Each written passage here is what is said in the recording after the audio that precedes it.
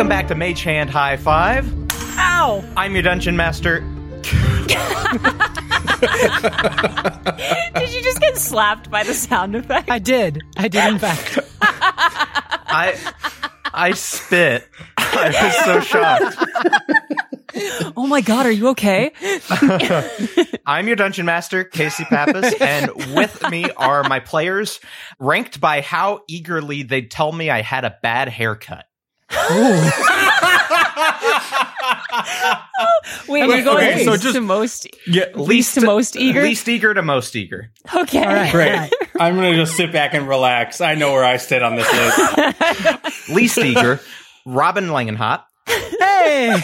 Good. Yes, hi, I'm Robin Langenhop, and absolutely I would have paralyzing anxiety over the idea of telling you that you don't look on a given day. Don't look good on a given day. Yeah, I'm playing Hayden Kincaid, as I usually do. great. Sarah McStay. Sarah McStay playing Salome Breyer, and I think both of us would be sort of like, oh, hey, look at you. I can confirm You're that making Sarah choices would say today. that. Wow, that's really something. And Max Weinberg. This was very expected. I am Max. I am playing Stump Steenling, and also very expected. Stump would absolutely tell someone they're having a bad hair day. Oh, for sure. I Probably think- already has. I think, Robin, it's too early in our friendship. I think that you'd be like, do I say anything? Sarah, I think you would pull me aside and let me down gently. Max, I think you would make an offhand joke about it, assuming someone else had already said something. So true. You know what? Without any further ado, let's delve into the recap. Let's do it. Last time, our adventurers prepared to interrogate Luther. In searching his pockets, they uncovered one half of a sending stone pair and a secret gun-armed dispenser invention thing. Gun Pez. A gun pez. They wake Luther up, and he proposes a deal. Questions for questions. He reveals Salome's husband to be Thaddeus Jameson, the head of Jameson Company, and little brother to Interior Minister Tiberius Jameson. He claims ignorance about what's behind the door, but offers Dr. Helena Bancroft, a researcher studying ancient relics in Twin River, and someone Jameson is sending a team after. Raiders from Hazak arrive, demanding the amulet. In disguise as a halfling coincidentally named Stump Steenling, Stump hands off the broken amulet from Luther. The raiders depart, but not before Jameson elite guards, named Bastions, appear and attack the town hall. Salome executes Luther, revealing that she murdered her husband as she does so, and the trio runs from the Bastions. Philomena elects to remain behind to lead the townsfolk to safety. The group hitches a ride with Professor Portents and Charlie, and the town of Providence is left in their rearview mirror. Executes feels like editorializing, Casey. You also left out Stump's amazing jump off of a roof into Salome's arms. You're right. I need to go That was- back. And the Pretty sick. heartwarming Stump is- story of Trunk Steenling and him attempting to propose. Oh my god. So, where we are now, the wagon is full speed heading out of Providence. Hayden, you're up in the front with the professor. Salome and Stump, you're in the back with Charlie and all of the different trunks and potions and costumes. Hayden, at the moment, the professor is sort of silent. I think you took the reins, and so you are the one leading the horse right now. And so the professor occasionally guides you in different directions. The wagon moves northwest of Providence for a spell, and then the professor has you stop and double back and head southwest along a different path in order to sort of confuse the tracks. And he doesn't really say anything. As the night continues, the professor finally motions for you to pull off to the side. There's sort of this hilly terrain in which it's sort of easy to, you're able to move it into a small crevice where it's not easily seen from the road, but it's easy to move in and out. The wagon stops, and Hayden, you hear a clicking noise as the professor pulls a gun on you. Well, I have to say, so that is downright rude. What did I do to deserve this particular level of aggression? This is for my safety. I don't know who you are. You are being followed by Jameson elite guards. That's correct. I'm going to give you about 10 seconds to tell me why I shouldn't just leave you by the side of the road right here. Do you think that you'd be able to take on the bastions yourself once we leave you behind? Yeah, that's what I thought. Now, see, now that you have helped harbor us to this undisclosed location, they're going to be just as interested in you as they are in us. So you're wrapped up in this, whether you abandon us or not. Thoughts? Roll persuasion with advantage. I'd love to. That's a 17. He sighs and he goes, yeah, my wagon does have a giant picture of my face on the side. It does. So, I need to ask, what is keeping you from killing me and taking my wagon? It looks tacky. All right, that's hurtful. I didn't ask for that. You're the one who's holding the gun up to me, so I don't know why we're talking about what's more hurtful. I'll put this away. If you wring my neck right after this, this really fucked up. All right? It will be about as tacky as your vehicle. Okay, wow. Again, not necessary. Don't pull a gun on me. If you don't want insults, don't pull a gun out. All right. And he puts the gun away. I get sassy when I'm nervous. He puts his gun away and says, let's all circle the wagons. Let's all talk. I think that's completely reasonable. Let's make that happen. Just a refresher. Mm-hmm. Last time we ran in, like, the only one that he would maybe recognize is Stump, right? Yes. Because so he definitely does not know who Hayden is. Yeah. You briefly said that you were the niece to Lila and Maggie, which in the moment, he might not have even caught the full weight of what that means. As shortly thereafter, a giant armored man smashed into his wagon. He will recognize Stump. Mm-hmm.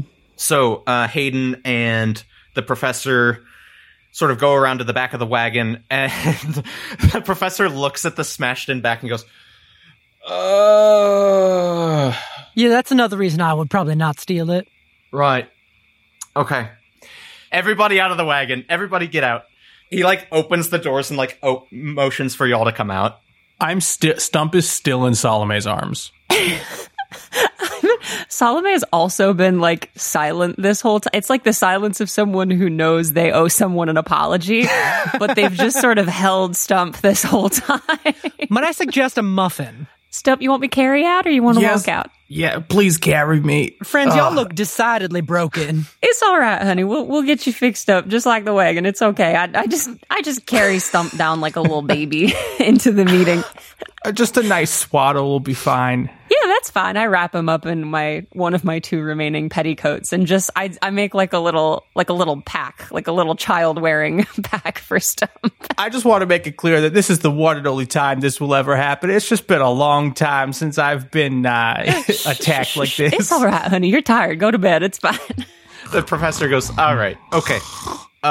Who the hell are any of you? Wait, you and the Bjorn. You and the Bjorn. I know you. You came in earlier with the Breyer sisters, and you said something about being their niece. Yeah, they're not. They're not still back there, are they? No, they're not. There was like a fun little sort of joke we were doing. That was us you were talking to. You almost see steam coming out of his ears. Hey, game recognizes game, am I right? And he sort of just goes, Oh, my name's Salome Breyer, by the way. And I kind of look a little desperately at Hayden and Stump, like, please don't blow up my spot. Like, we'll talk. I try to give a very subtle thumbs up from the back. I can't see you because I am facing forward from your front. Right. Just legs dangling up. Honestly, this is kind of nice. I could do this more often, maybe. Don't quote that. All right, Salome Briar. And my driving co-pilot. You can just call me the stranger. Okay. Very ominous. So, a couple things. You're in my wagon. I cannot show my face on this side of the Badlands again. Whether or not I have moral obligations to your aunts to stay on this side of the Badlands, I can no longer stay over here, seeing as how my face is wanted by one of the largest corporations in the known world. So, Corps control the east side of the wastes. They have their fingers in all the towns out this way. So we're heading west. Or rather, I'm heading west, and if you're heading west, then you're coming with. I'm now headed to Twin River, now that I know that the Briars don't know that I'm headed to Twin River. Incidentally, seeing as how you've managed to swindle me out of a certain amount of gold, which I can respect, the thing that I can't respect is that you got caught. You can help me earn it back. Seeing as how you're a potion master, you could help me brew up an improved batch. And seeing as how the two of you are actors in your own right, perhaps you could help me sell it. There might even be some money in it for you all. On top of the money that you've already taken from me. I could definitely do my best. I gotta be honest, I'm a little torn between you having just saved all of our lives and the fact that my aunts can absolutely never find out that you and I were working together. So, I don't know, maybe if we run into them, just maybe do us a favor and don't mention it. I will just as much not tell them about that as I will not tell them about you swindling me for money or impersonating them in public. Thank you, sir. Now, as for the wagon with my face on the side, I guess it is time to retire Professor Portents. Had a good 7-year run with that one. Charlie, would you help me out real quick? And Charlie sort of flutters out of the back of the wagon. They come over and open a latch on the side of the wagon, revealing that the sign with his face and the title is held in place by a metal track.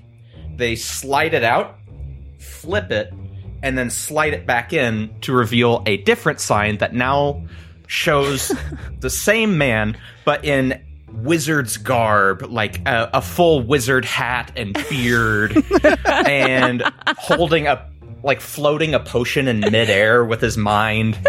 And over it says, Elder Elias's Elegantly Eldritch Elixirs.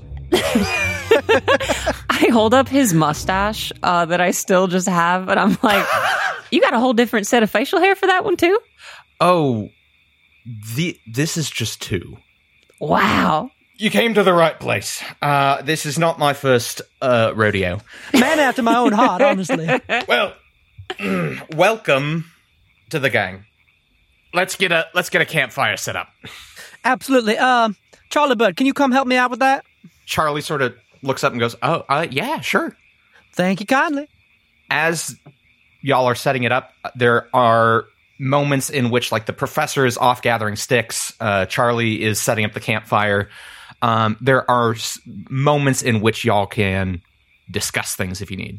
So while Portents is away getting sticks and whatever, I'm going to cast Identify as a ritual on the speaking stone that we got off Luther. Is there anything beyond sort of the regular function of a sending stone that, like, you're hoping to find? I'd love to maybe because I don't think I could find out who is on the other end, but maybe just any sort of information about maybe the direction of the other end, or I'll say, I mean, with the Identify, it's the same thing as before. You get pictures in your mind of what the item does. You get the picture of one person, like, clutching it in their fist and sending a message to the person on the other end. And it sort of shows you a little magical direct line between the sending stones. So you see the one that you've cast it on, and you see the line trailing out from it east toward Threed. Makes sense. As we do have a little bit of time and space, I kind of gather Hayden and Stump and just say, like, I don't really know how much time we're going to have here, so I just want to start with kind of the most important thing.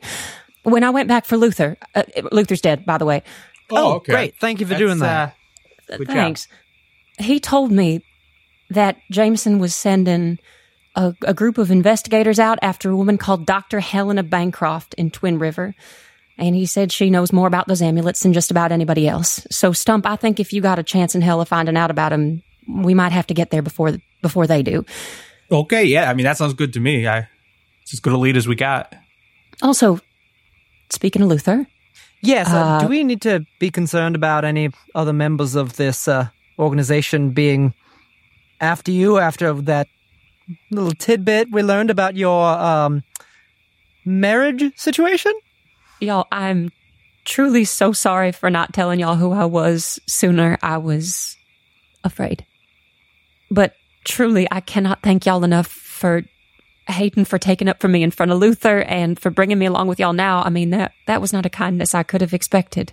Now, honestly, you've had some kind of wiggins about your husband's situation since the moment I met you. I knew there was something going on, but knowing who it is, it only makes me understand those moments more. You are clearly not a Jameson, by any stretch of the imagination. You're with us. We've all dated people that, we kind of regret. Oh, you ever dated somebody who was murdering folks in your home for profit? Oh, 100%. We've all done that. I'm just going to go ahead and slip in right now. I don't believe that is something that has happened with me just yet, but you know what? Ready to stand corrected. Look, Hayden, I appreciate it. I really do, but I am the last person who should be comforted right now. Salome, you have a look on your face that I've had on my own face before. When you left your husband, how'd you leave? Well, the whole time I was living in Threed, I wrote my aunts damn near every day. Lila and I didn't really part ways on the best of terms, but Maggie always wrote back. Till about 6 months ago, when the letters stopped coming. And I tried to tell him how worried I was about him, and I tried asking him for help, but, I'd been thinking about leaving him for a while anyway. So, when I finally told him that I would be leaving to find my family, and that when I did, I wouldn't come back, he let me know in no uncertain terms that I wouldn't be going anywhere. So I did what I had to do to get out. And at this point, I think Salome takes the revolver out of her pockets. And I think it is not cooled down. Like, it's still warm from days ago. Listen, I don't really expect y'all to be clutching your pearls about this or anything. I mean, I know y'all have more experience with this than I do, but I'm about to be one hell of a liability to travel with. And Hayden, I mean, it's only a matter of time before the Jamesons offer a lot of money for Thaddeus's trashy murdering wife. Well, do I have some good news for Thaddeus's trashy murdering wife? You got a friend in your corner, and we have a lot of ways that we can send them on the very wrong trail. You serious? You gotta take care of yourself first. So if you were in a place where you couldn't do what you wanted to do, how could you then go and help others to do what they wanted to do as well? Do you think he deserved it? I don't know if I can answer that. My mama would have said nobody does. And Thaddeus was very protective and family-oriented and so charming you could almost mistake him for kind. I can't speak to what he deserved, but what I can say is that marrying him was a betrayal of my family and my home and everybody in it. And my aunts knew it, and I think Thaddeus knew it too, and I did it anyway. So no, I don't think I'm really in a position to tell you who deserved what, because I just spent my entire adult life on the arm of the person who did this. Look, I did plenty of things that are not necessarily ethical just to survive. And the stranger before me was a nightmare, doing the bidding of powerful, terrible people. If you think you can see good in me, in my attempts to be good, then why can't we see that in you? I'll think on that. Before I left, he told... Well, I guess I convinced myself that if I were to leave him, I would be completely alone. So I really appreciate you both being here. And if there is anything at all I can do for either, you say the word and I will do it. I'll keep an eye on you if you keep an eye on me. Yeah. And we'll both keep an eye on Stump, because, frankly, we need to. Okay. It's about that time that Charlie comes walking up to the fire and drops a bunch of sticks on it. Hey, Charlie, now that you're probably not, heading where we talked about earlier, can I get that rock back? Yeah, well, okay. Mr. Steenling, can I be honest with you? I mean, you can just call me Stump, but Okay, sure, yeah. Did Mr. you Stump, lose it? No, I've got they pull the rock out of their pocket. Oh, okay. They say, I've got it right here. No, I'm gonna be honest. That was gonna be kind of like a long-term goal of like getting to Kate, because like I kind of got it good here right now. Oh, okay. I mean, how long are we talking? I don't know, like 10 years, maybe. Like, oh no, then I plan to be back before that. You can just say hi when I'm there. Okay, I didn't know if you were like going on a trip of like no return type of thing, and like this was your long lost goodbye to your child, and like I had 10 years to deliver it or something. Oh no, I'm planning on getting back there and giving him a whole ton of rocks. Okay, great. Yeah, here you go. No, okay. I can't leave now. Somebody's got to look after that old fuck. Says it quietly while like sort of pointing over at the professor. Charlie has a diamond too. You know what? Hold on to that note just in case. And in 10 years, come stop by. We'll work something out. Charlie, you feeling okay? You get hurt in there? I mean, they sort of like think about it and they go, it's kind of been a weird day. I kind of wanted to go listen to, the speech, but the professor said that those corporate fucks, that they have nothing good to say, and told me I shouldn't go. And now I guess he was right. So, I mean, I haven't heard a lot of the things those corporate fucks have to say. I don't think you missed much. Yeah, I guess it was less about the, like the corporate fuck speech and more about like, being part of and around that time, the professor comes up and starts feeding more sticks to the fire and sort of looks over at Charlie and says, are we just going to stand around? We're building a fire. You want to get out the sleeping bags? And Charlie goes, yeah. And sort of hurries into the back.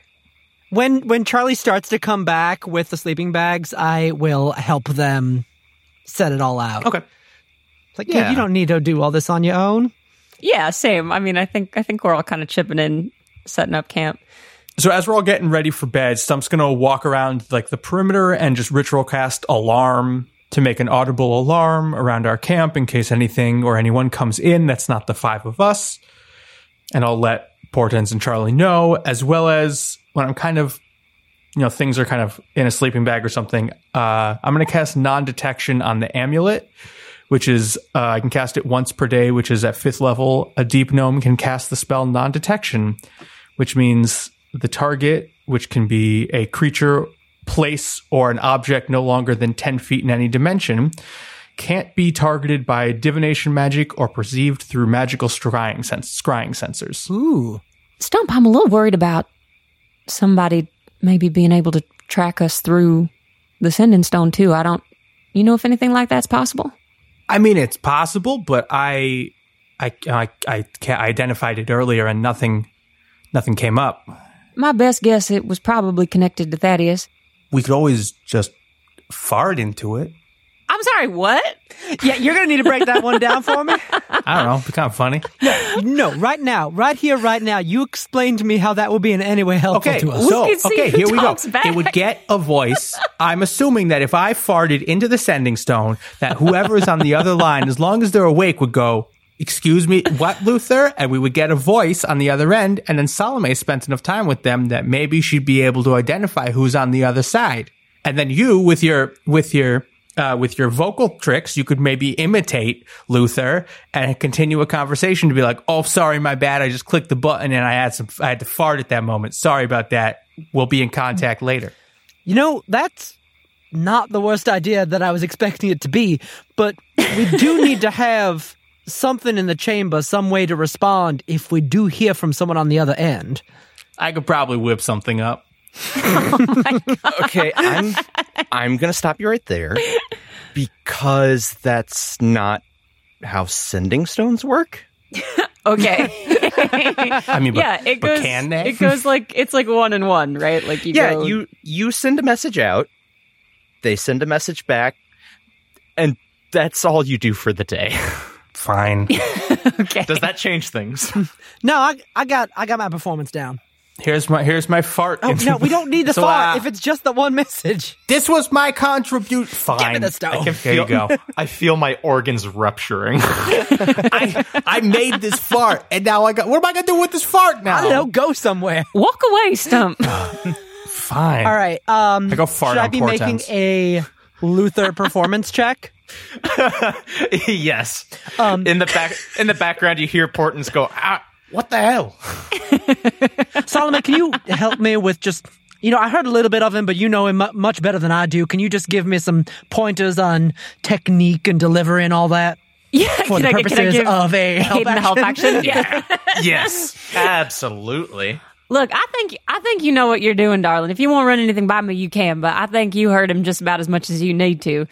Thank you so much for the help, because one of those was a nat 1. Oh, The other was a 9 plus 6 is 15. Okay, and Not what my do you best. say?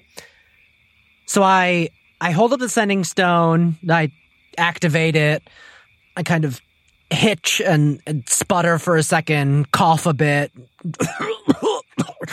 and then say, "Please, they got me. Send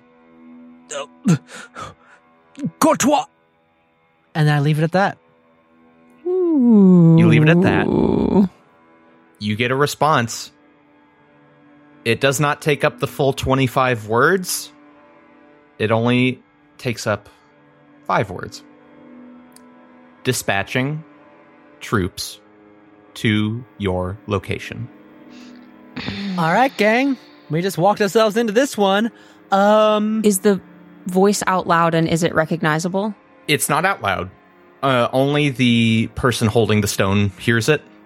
The voice you hear sounds like, "Dispatching troops to your location." Hayden, what'd it sound like? I describe that gruff noise that I heard. Salome, you can roll to see if you recognize this voice. Yeah, I mean, I'll try. Nat 20. Yay. What a wild nat 20. Yeah, what the hell? You know this person. His name is General Franklin Volkner. He's the head of Jameson's, armored division. Ooh. You know him as, this beefy, 6-foot-tall, eye patch over one eye. This man kills. So does this voice ring any bells to you? I think so. And I think we might be in a world of hurt. All right. Very quickly, does anyone have any sort of spell or special ability that can get this stone as far away from us as possible right now? I mean, I got Mage Hand. That'll go about 30 feet. Okay, anything further than 30 feet.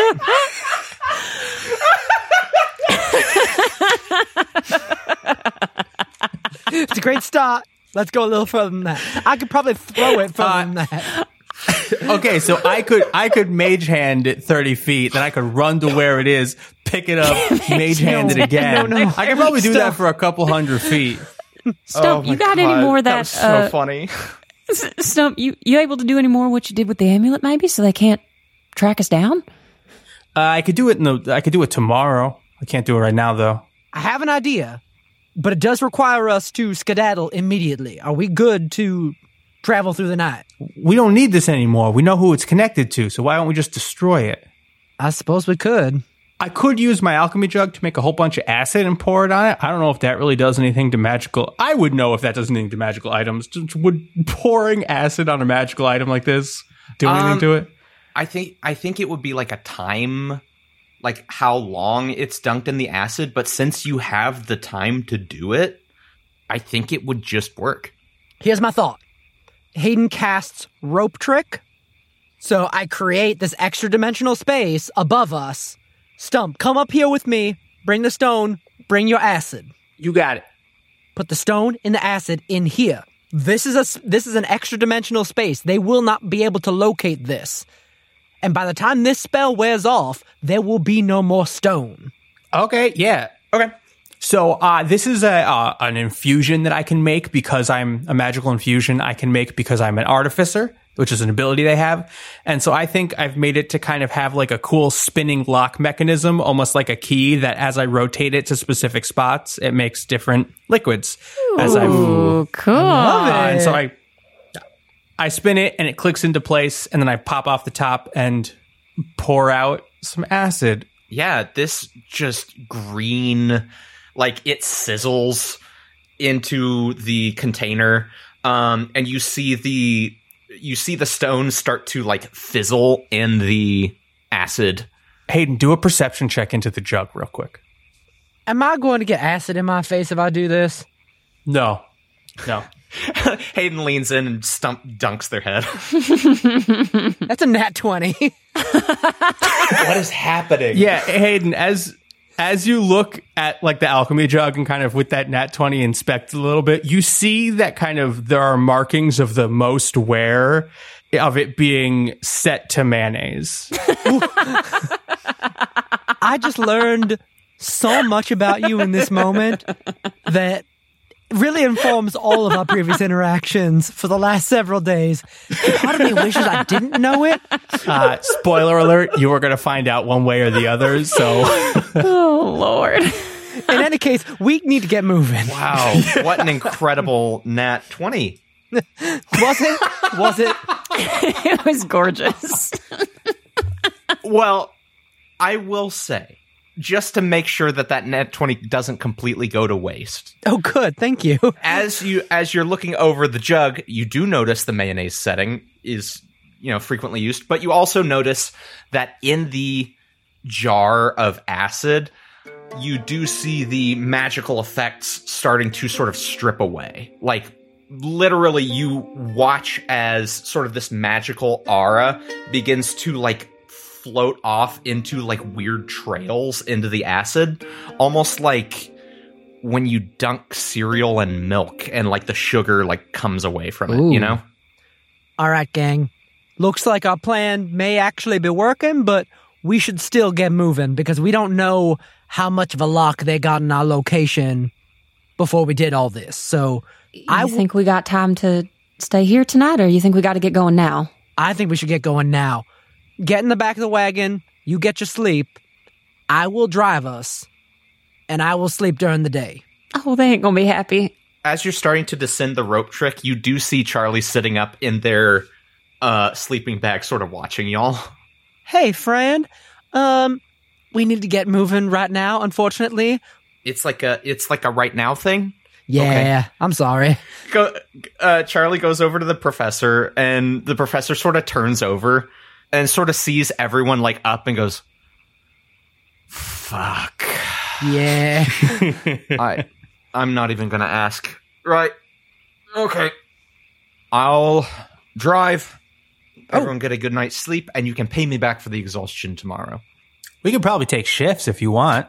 The professor starts rolling up his sleeping bag and just goes, I've talked enough for one night. I just want to drive and clear my head. You want some time for yourself. Dad, like I understand that. We'll get out of here. He passive aggressively tosses his sleeping bag into the back and then just walks around. Oh God. You know what? He's mad. We should give him his time. Yeah, I never know how to respond to people like this. Charlie says, if it makes y'all feel any better, this is not the first time that we've had to get out of town in a jiffy. You know, I believe that. And then climbs into the back with no further explanation. All right. I think we get in there and we try our best to go to sleep. Yeah, no, the journey begins. This is sort of a multiple day process. The professor estimates that it'll take about 2 weeks to get to Twin River. Okay. During this process, since you are actively trying to outspeed another party, I'm going to have y'all roll a constitution check sort of after every major event on your journey. And I'm going to make a secret constitution check for the opposing party to see who beats who. Who's our best constitution roller? I have +5 for... is it a check or a saving throw? I guess it's a saving throw. Cool, I have +5 then. Yeah, that's all you. So let's actually get started with the first of those right now. It's going to be 17. Okay. Okay. I thought you were just going to say Ooh. 7, and I was worried. That ain't bad. You guys head down the road. Stump, you've been familiarizing yourself with the professor's recipe. There are days in which the professor is sort of actively looking for ingredients. You also are. And as you do, you're reminded of Mountain Creek, gathering singing nettles and red amanita mushrooms with Kate and, in more recent years, Sally. And it kind of hurts to be far away from them. And a sense of loneliness sets in that you haven't felt in a really long time. And as you're sort of placing these ingredients out on the table to sort of whip into potions, and as the professor's sort of flipping through a book, you are setting out the ingredients, and you notice a small sort of polished brown stone with like flecks of red and black and silver sitting in a little stand on the top of the desk. Do I know what that is? Roll an intelligence check with advantage. Ooh. 21. Oh, yeah, you know what this is. This is a bezoar. A bezoar is a stone often found in the sort of stomach of cows or goats. It's comprised of anything from rocks to leftover food to garbage, detritus, anything that sort of gets caught in the stomach and just sort of gets polished over time by all of the other things moving past it. Stump's got one of those in his stomach. It's constant agony. Gross. You feel older a pain. Sucks. You feel a pain every time you move your left leg. Yeah, the most common use for it is when you drop it into a regular glass of water. If you leave it there for an hour, it turns into an antidote for poison. Stump makes note to steal that later. Hey, Portents, how many of these bezoars you got lying around? His eyes immediately narrow, and he says, "No, in a good way. In a good way. I'm not stealing it yet. Don't worry." Yet. Event here. I can't make any promises. We're new. I can't make any promises, but I'm trying to be helpful. Like, is this your only one that you got here? if I say it's my only one, does that mean that you won't steal it?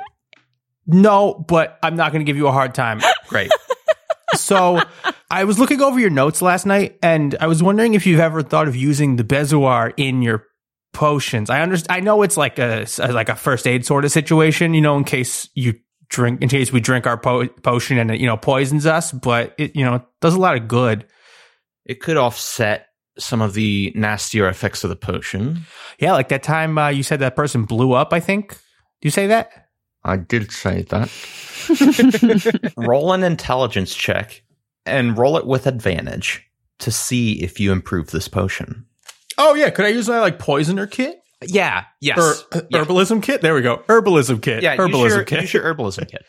Cool. So this will be +7. Yeah. Before we say anything, let's say the DC to beat is 20.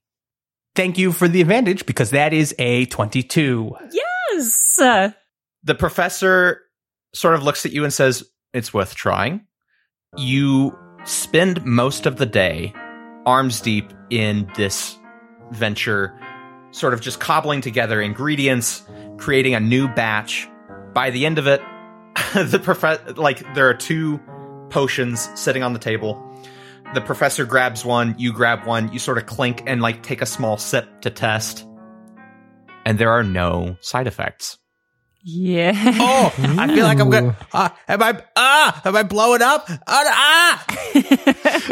The professor sort of looks at you and says, "You son of a bitch." I gotcha. Well done. Well done. We might have to patent this one together. We'll talk about that.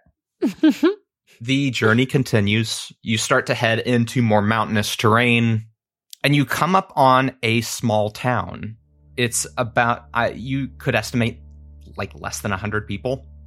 And sort of out in the middle of nowhere, you do see a church's steeple rise above the rest of the buildings.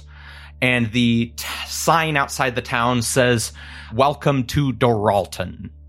As you approach, though, you see a smaller, newer sign has been tacked to the bottom of it that says, "No peddlers of potions, healing, or outside merchants of any kind." And then in quotations, "Let not the merchants of the world peddle their wares amongst ye, lest ye forget the touch of the eternal flame." Well, what is that all about? All of you would recognize the eternal flame, as it is a reference to the Church of the Eternal Flame. The Church of the Eternal Flame is based in Threed, but over the years has seen more sort of spread into the Badlands.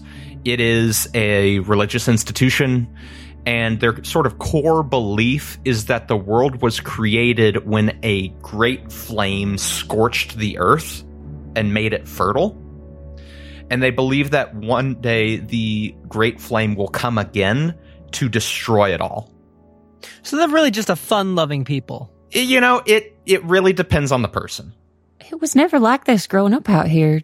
More religious folks out here now? Unfortunately, we've been seeing more and more of that type of thing over the past year. Some fresh commandment of the old flame, I suppose. At the end of the day, further from the church, further from the corpse, closer to freedom. As the wagon passes the town, Hayden, you see the priest standing outside of the church doors, sort of watching the wagon as it passes. You see they wear dark robes with sort of red adornments and the sigil of a flame on their chest. Hayden, you suddenly flash back to 5 years ago. You are sitting in the piper's den, perhaps playing with a younger piper, when Rat sort of slaps you on the shoulder.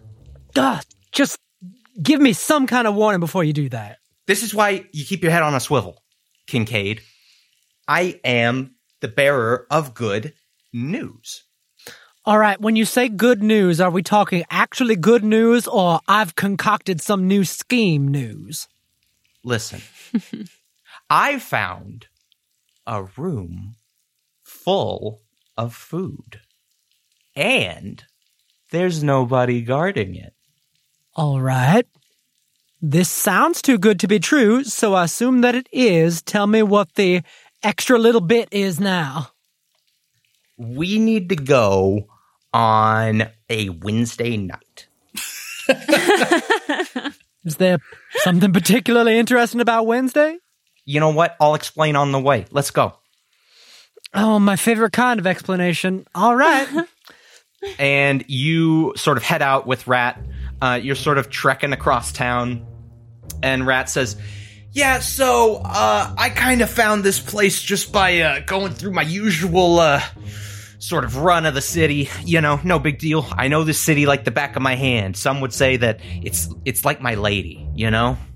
Oh, that's the absolute grossest way you could have possibly described that, but it's you, so I'm not surprised. And Rat says, okay, all right, this is it. And as you approach, it is starting to get to be nightfall, and it is coincidentally Wednesday night, as if Rat has planned to ambush you on a Wednesday to make you do this. You peek around the corner, and you see not this building, but the building next to it is a church. And he says, through that door is a storeroom, and they stock it all through the week up until Wednesday. And then on Thursday, they deliver it. Now, Rat, where did they deliver it? To shelters or something. I don't know. Come on. So, to people who need it, who are like us. I thought we were taking it from somebody who had far too much food. We're cutting out the middleman. Come on. Look, if we hadn't gotten in a bunch of new recruits, I would be putting my foot down, but we have a few more mouths than we need. So Rat says, okay, boost me up. And points to a window. I do it. Rat is scrawny. So you're able to, you hoist him. He sort of reaches up, grabs the window, and he sort of pulls himself up, and you see his feet sort of scramble through. And then you hear as he hits the ground inside. Oh, and then you hear the click of the door next to you, and then it swings open with him sort of riding the doorknob. Hey, we're in. All right, can we be in quietly? Jeez. Yeah, no, y'all both head in the door. There is sort of a pantry. It's unlocked. It's unguarded. And it's stocked with food. And Rat starts grabbing cans off the shelf and tossing them to you.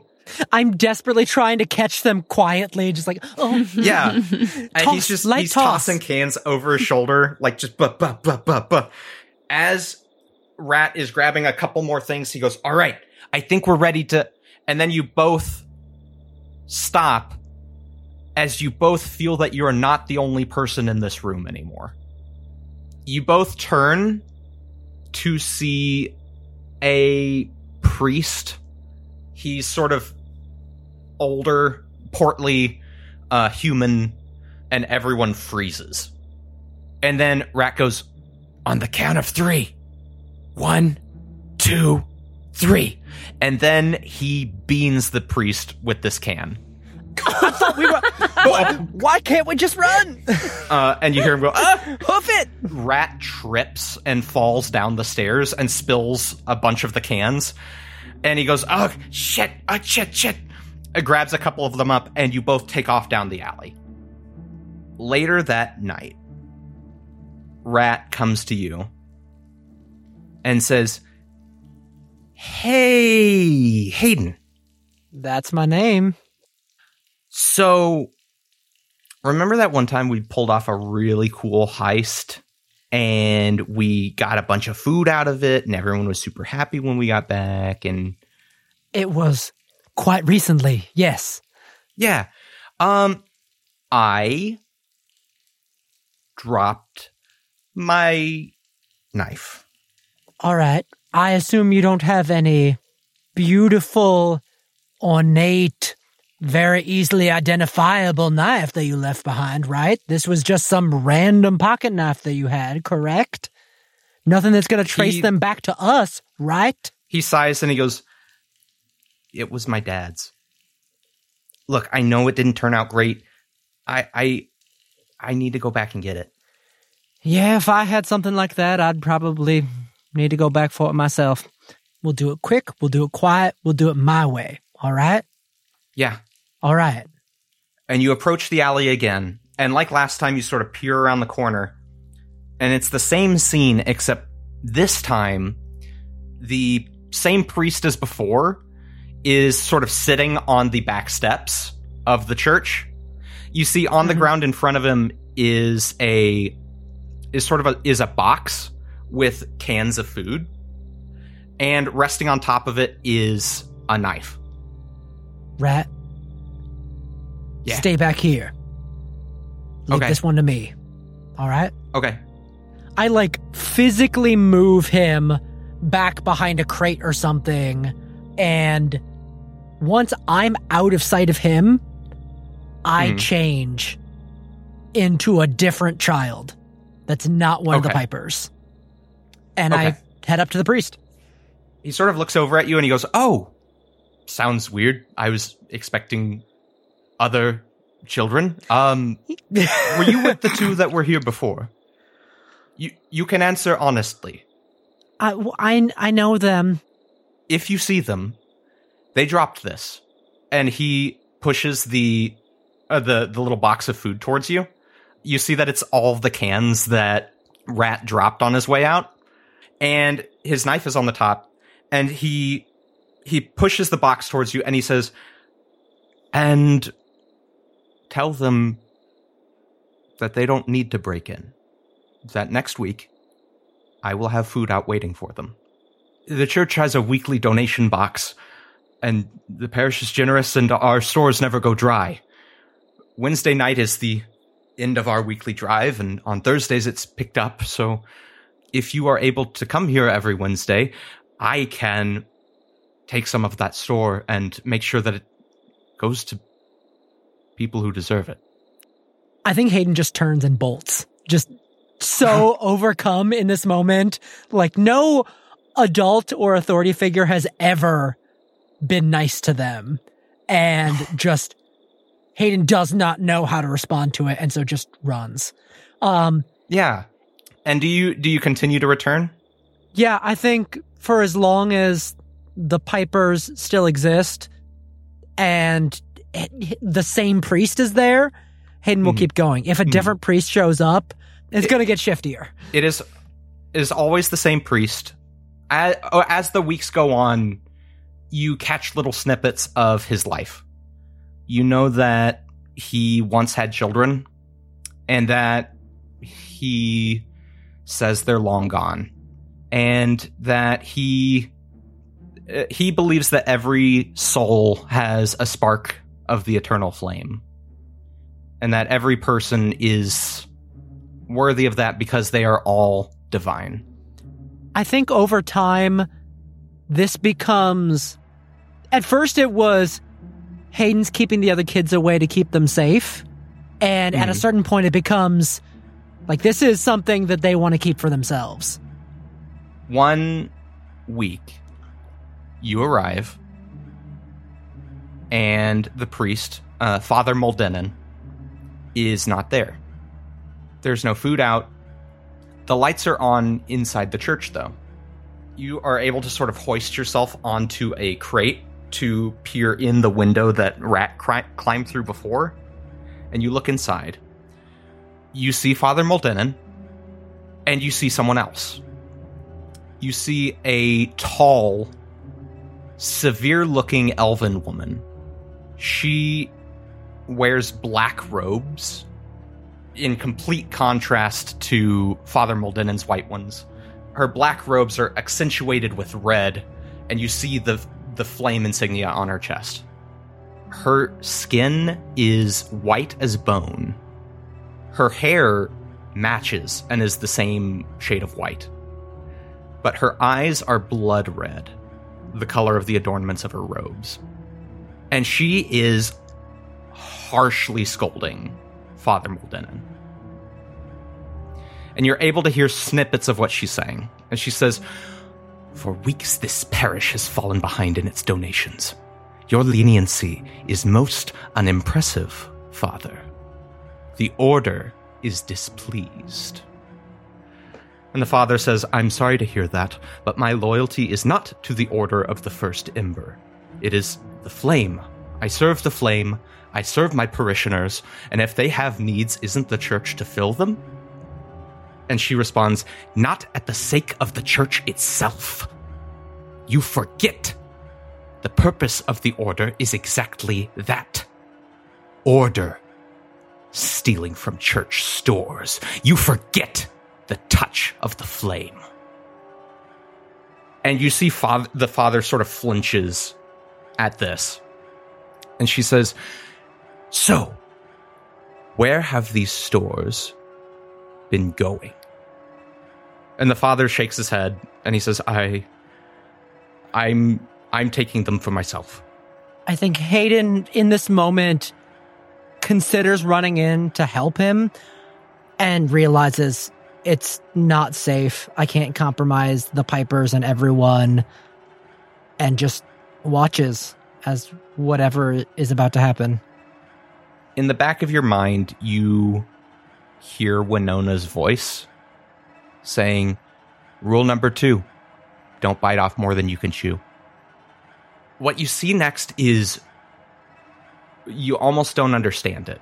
It happens so fast. Like 1 second, they're both standing there, and then the second, she has the father by the neck against the wall. Just, boom. And she says, "You're lying. Who is taking the stores?" And he sort of gurgles and he says, "I am taking them." And she lowers him to the ground. And she says, "Well, a grand inquisition will decide what happens next."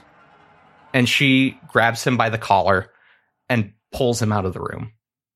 Hayden, you leave that night, and you don't see Father Moldenon again. Another priest, dressed in dark robes, stands outside the church doors on Sunday. The next Wednesday, an arcane lock has been placed on the back door. And things return to a slightly worse normal. As we return to the present, Hayden has gone uncharacteristically silent and just watches the church and these black-robed priests as we pass by, and doesn't speak again for the rest of that day. You remain silent, and the cart moves forward. And it's another couple days. Can someone give me a Constitution saving throw? Stump, that's all you, bud. You got it, baby. I'll cast Bless on you to give you a D4. Haha. 14? Okay. You're traveling through sort of mountainous territory now.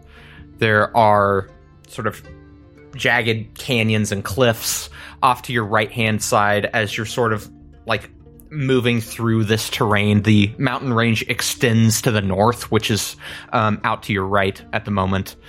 You make your way through, and after a few days, you see sort of down the slope a little bit into sort of the valley in front of you sits a small town.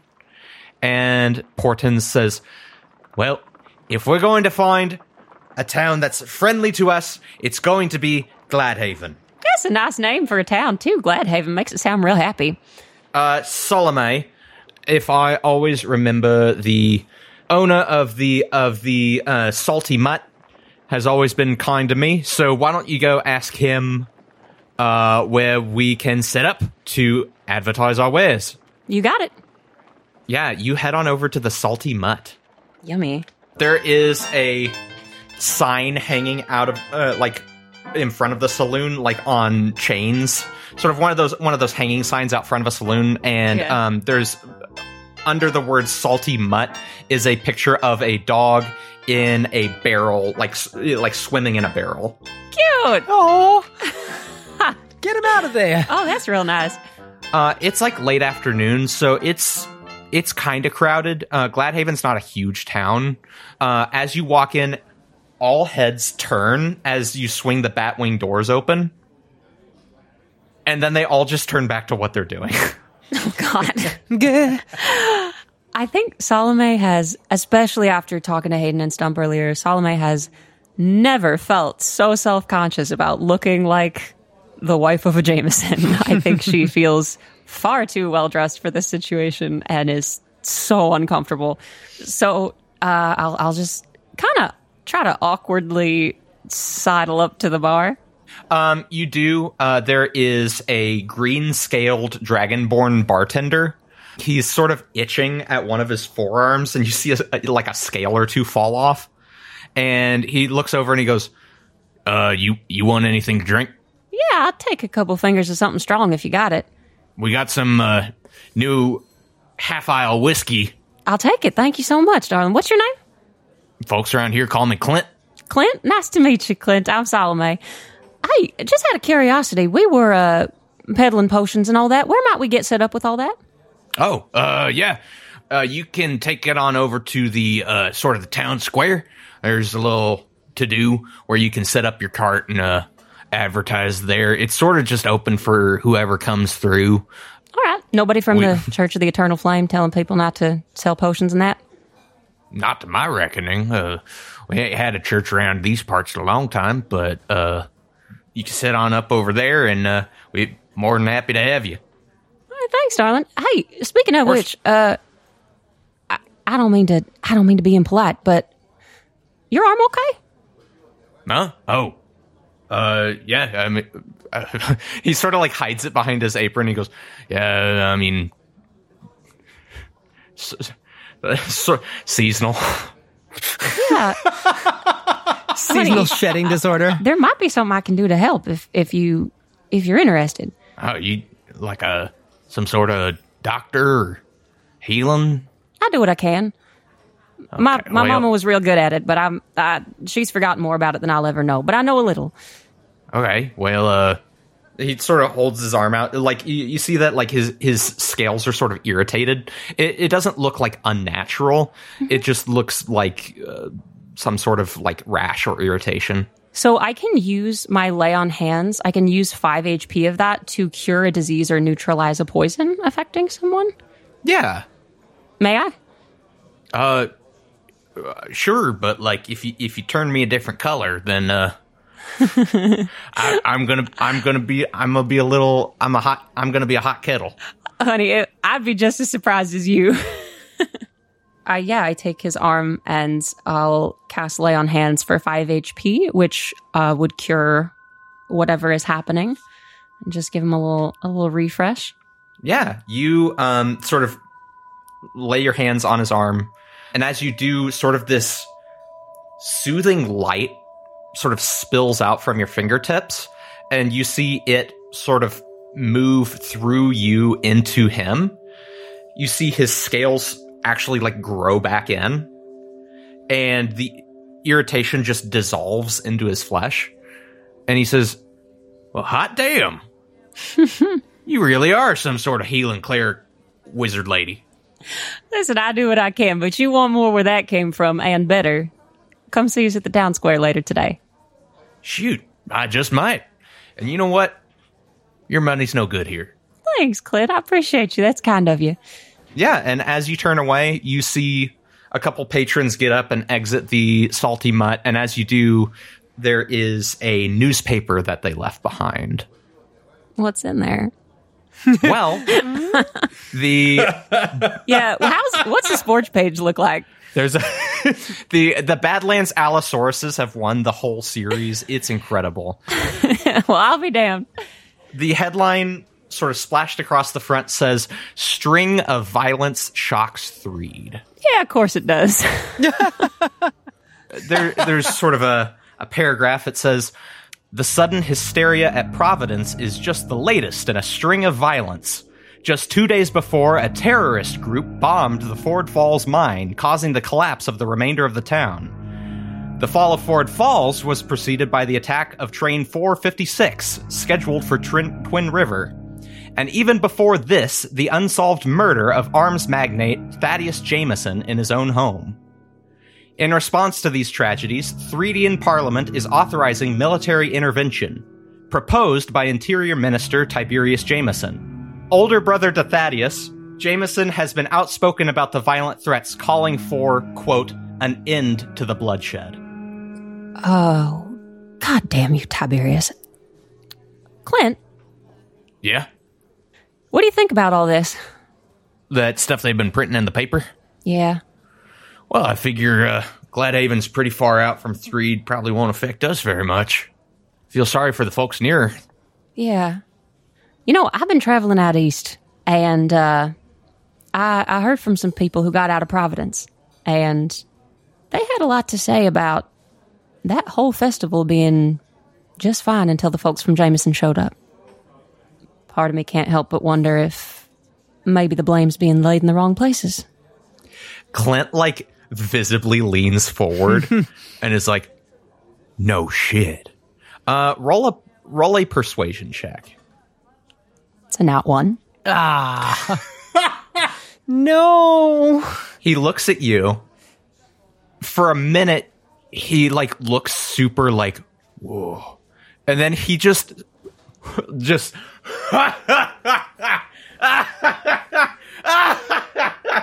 it's Jameson set up a whole town massacre. I mean, they're fucking like arm manufacturers, but like killing the people they're selling guns to. That's pretty good, lady. Yeah, it sounds crazy, doesn't it? Hey, listen, I'm a fan of a good joke. And he like puts another glass in front of you and says, for you or for a friend, keep the glass. Thanks, sweetheart. Salome pounds it and leaves. Is it a novelty glass? Yeah, is it a fun novelty glass? Is it a boot? Yeah, it has salty mutt printed on the side. Perfect. Salome pounds it and leaves with the novelty cup. Oh my god. That was devastating. The professor sort of looks at you, and he says, "What'd they say, kid? You're kind of downcast? They didn't turn us away, did they?" No, sorry. They said we can just get set up in the town square. Everything's fine. Great. Sorry, long day. The wagon sort of rolls around to the town square. The stage folds out of the side. The curtains like draw close. Professor Portents unties Annabelle, the horse, and leads her around back. The professor is like spirit gumming a gigantic like wizard's beard to his face, has this like starry cloak. Professor sort of turns to you and goes, right, I need 2 of you working the crowd and 1 of you up on stage. Who's it going to be?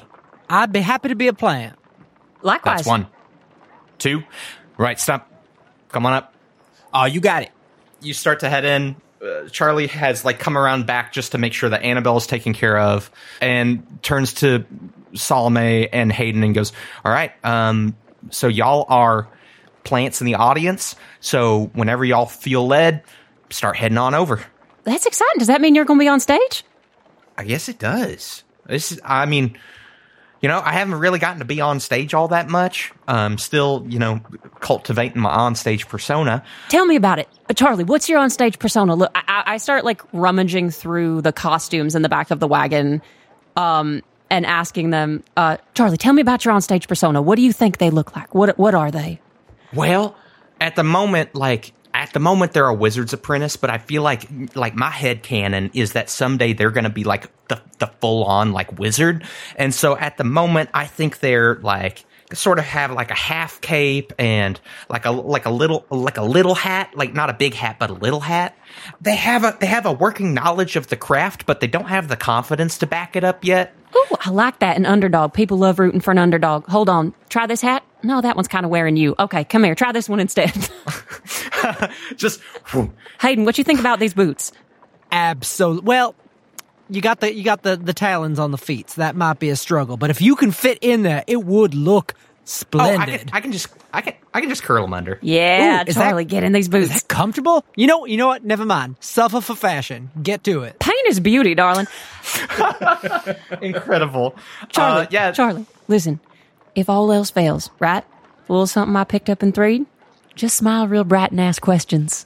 Folks will think you're real interested, and all you ever did was get them talking about themselves. Huh. You can sell just about anything that way. Listen to people, ask questions. All right. You know what? I'll give it a shot. And I'm going to cast, throughout this whole getting ready process, I'm casting Ceremony Coming of Age on Charlie. Oh. Aw. For the next 24 hours, whenever they make an ability check, they can roll a d4 and add the number rolled to the ability check. Okay. So whatever performance they're doing. That is precious. Incredible. They get a D4 to it. Incredible. Yeah. Okay. I'll just be like, break a leg out there, kid. You got it. They sort of feel puffed up and they say, thank y'all. Like, it's like, I mean, I know we're about to go up on stage and all that, but this has sort of been the first time that there have been like other people besides just me and the professor. And like, he's great. He's I kind of think of him like my dad, but it's nice having friends. And the professor sort of pokes his head out and goes, are you going to be on stage anytime soon, or shall we keep the audience waiting? And Charlie goes, yeah, I'll, and ducks right into the curtain. Go get it. While we were while Hayden and Salome and Charlie were going through that, Stump was kind of... Yeah, while you're backstage with the professor. Yeah, Stump's just kind of going through as just like doing some field work on like what ailments people have been dealing with or what kind of they've been going through in town. Yeah, you ask, there's this like old couple that you go up and talk to, and they say, well, I heard Clint over at the Salty Mud, he's got scale rot, and he's a little embarrassed of it, God bless his soul. But I heard that someone came through and just healed him right up. So I guess we're not really worried about that one anymore, are we? Then the old man just sort of shakes his head and he goes, and she goes, yeah, well, I did hear there's some talks of a pox going around in this area, and I hear in some of those swamp towns the dead are coming back to life. But all that to say, I don't think we're having any of that here, though. I don't even know if that's even a disease. I could definitely see what I can do about the dead coming back to life. Are there other people that are concerned with scale rot, or is it just Clint, your friend Clint? It's mainly people who have scales. I don't really have to worry about that since I'm a tiefling. But there's a couple poxes that affect people with sort of the more fleshy skin. Yeah, I've been there. I know. I've been there. Okay, I've shared a pox with a person or two, if you know what I mean. Oh my god! she sort of says, you know what, young man, I think we're done here. Who are you? Great. You continue this sort of weird crowd work. Yeah, like you're getting information. You report it back to the professor. Yeah, you want me to warm him up for you once we get the crowd here? Sure. Why don't you be the opener? Fantastic. Get out there. Don't tell people about giving your pox. I think it's a wonderful, relatable story. I'm trying to relate to the customers. What do you... Just get out there and ask them what ailments they have. As I'm leaving, Stump just kind of whispers, I think you're just jealous. Incredible. So the way this is going to work, I'm going to roll a D100 vibe check. As it goes on, you're going to make performance checks. But if you roll really well, the vibe will go up. If you roll poorly, the vibe will go down. And depending on where the crowd is by the end of the night, that's how much of a payout you're going to get. Sound fun?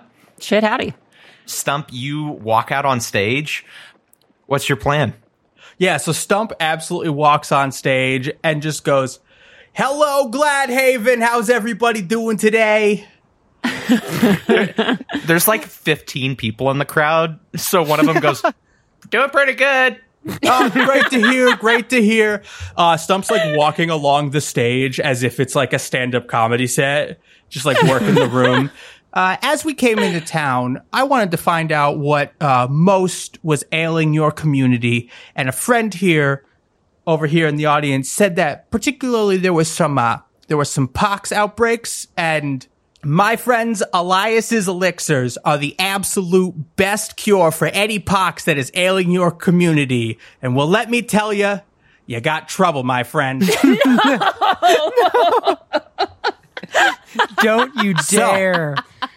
Let's give a big old round of applause to our old pal here, Elias. A sort of like the curtains open, a fog comes out. You see the professor appear in like wizard's robes, and he's like holding a potion, and he says, yes, as my beloved friend recommended me, so do I now appear before you with all of your ailments soon to be cured. Who among you ails? Who among you has irritations of the flesh that cannot be cured by any means except through powerful elixirs? Who among you? Hayden raises their hand, and Hayden right now does not look like any of their usual selves. Hayden is the oldest, frailest, most like on death's door, laying on death's door in the middle of the ocean and pushing her boyfriend off. And she raises one frail, withered hand. I can barely move. Please help me, sir. The doctors say I'll be dead tomorrow. Wow, that's awful specific. He was kind of a dick. The old woman that Stump was talking to turns around and goes, "Oh, shit." Hayden begins the slow waddle towards the stage. Hayden, give me a minute, I'll get there. I hope.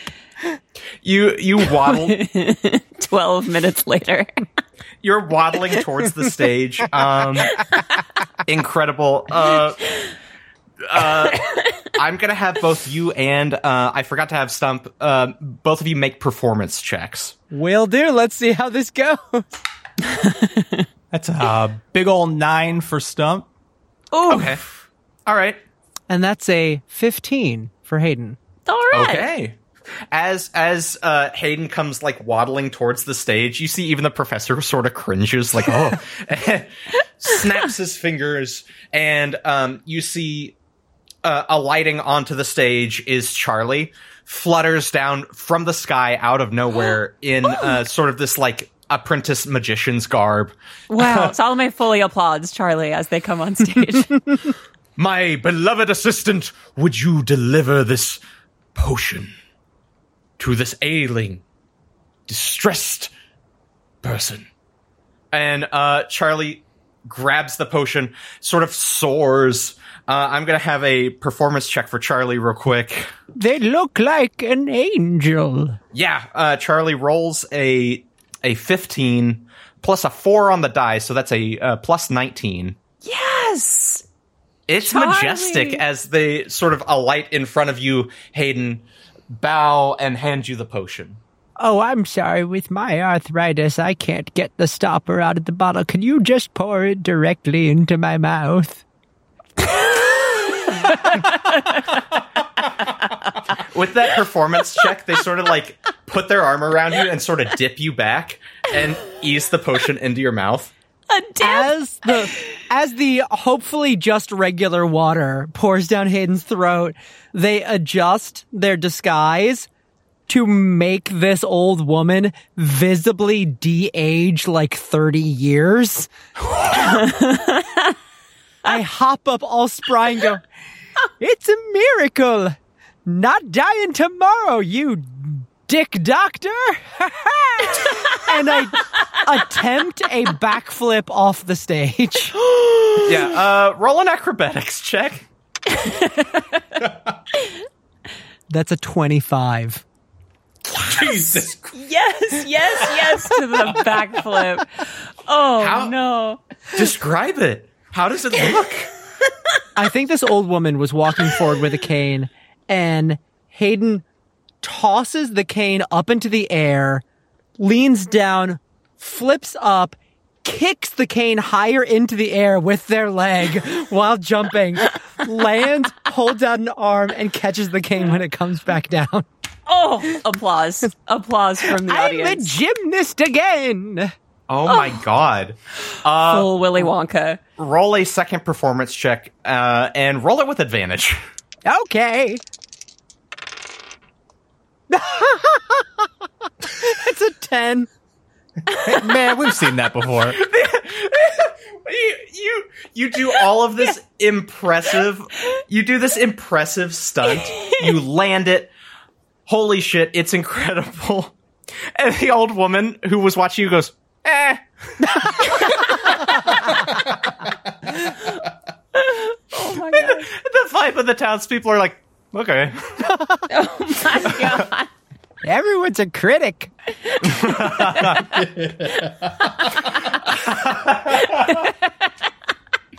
The professor sort of turns away and says, who else? As you can see, my potions even restore youth. Who else among you ails? Who else?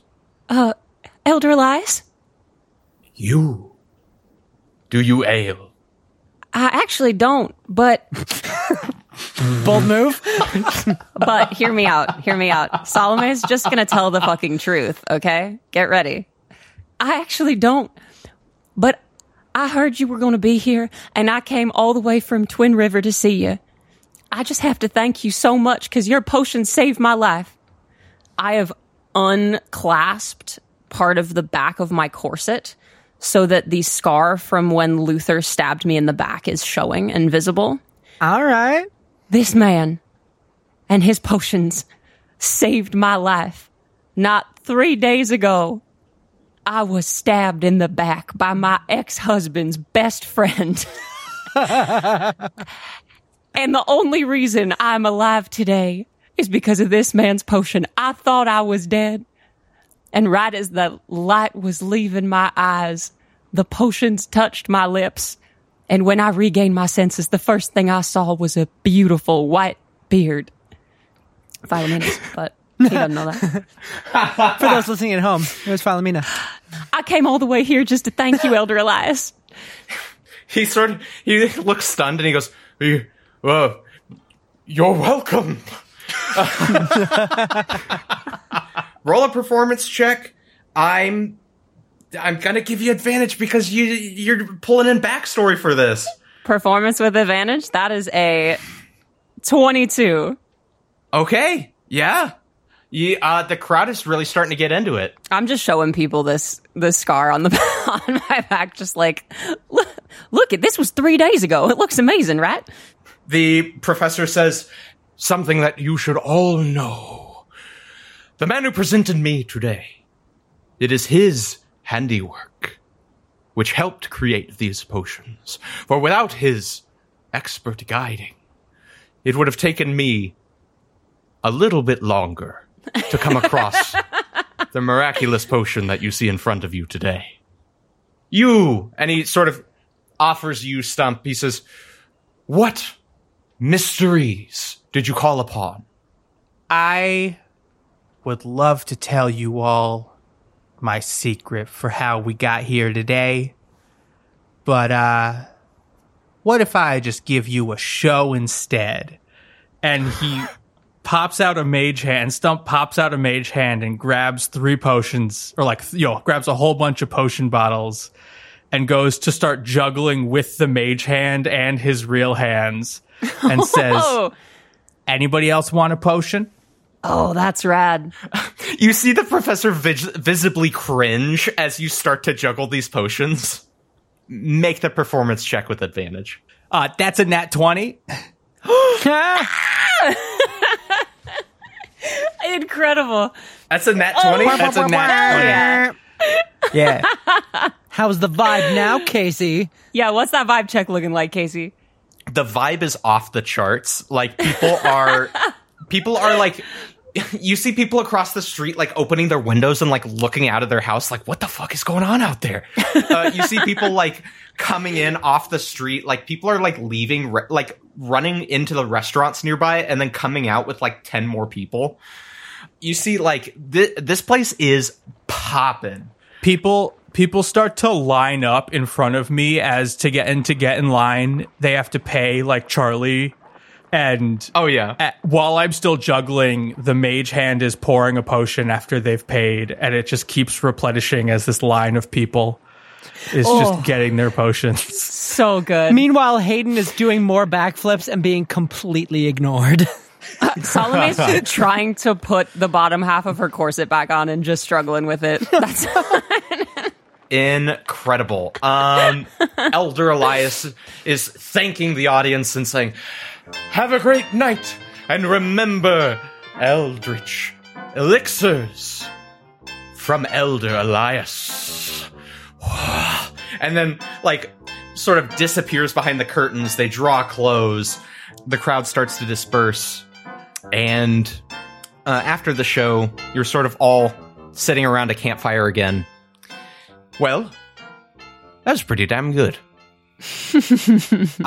I really think so, but we might want to hoof it because we have pretty good potions, but we apparently made promises that it can give you your youth back. Yeah, I got a little overzealous on that one. We might need to leave before people realize it can't actually do that. It's fine. I put a label on the side that said effects might take a couple days to kick in. So Oh, fantastic. Oh, that's clever. I've been doing this for a long time. Y'all were amazing too. Charlie, that was one hell of an onstage persona. Oh, thanks. I felt it. Charlie gains 1 level in Bard. Oh. Charlie does gain 1 level in Bard. Aww. The professor says, but nothing speaks more to a job well done than payment. And he sets down this big old, bag of gold. Judging by how we all did tonight, your cut comes to about, let's say 1,000 gold. Wow. All right. The professor says, Charlie, why don't you grab the old guitar out of the case? Aw. And Charlie says, yeah, absolutely. And runs to go get it. You are just full of surprises, Professor. I didn't know you know how to play. He says, I'm an entertainer. Yeah, Professor, it's a damn shame you aren't on good terms with my aunts, because I'd love to hear you and the guitar and Maggie on fiddle. Well, thanks to your friend here, might actually be able to get back in good standing with them. That's you, Stump. Oh, yeah. Great. I was just going to take the compliment. I didn't have anything sassy to say about that. Well, hey, I'll put in a good word for you if I find him. Well, thanks. And you feel safe for the first time in a while. The light of the campfire is warm, and the darkness is kept away by it. All of the forces that you're running from, they all feel like they can't touch you here. As you sing songs, as you join with new friends, as you cheer on the acquisition of gold, you feel safe, and you feel comforted, and you feel that whatever comes next, it's going to be easy. And that is where we'll pick up next time. Oh, Happy ending-ish. Yay. Oh, and that's the end of the campaign. We did it. Woo. We did it. I'm so proud of us. We got Let money. me go home. Everyone's happy. Everyone's going home. The world's problems are solved with friendship. Once again.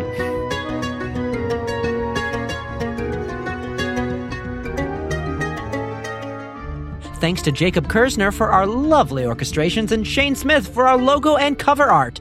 Check out our website at www.magehandhighfive.com and look for us on various social media. We're on Twitter, we're on Instagram, we're on TikTok, we're on Facebook, we're on Discord. Wherever we may be, we're going to be there at Magehand High Five.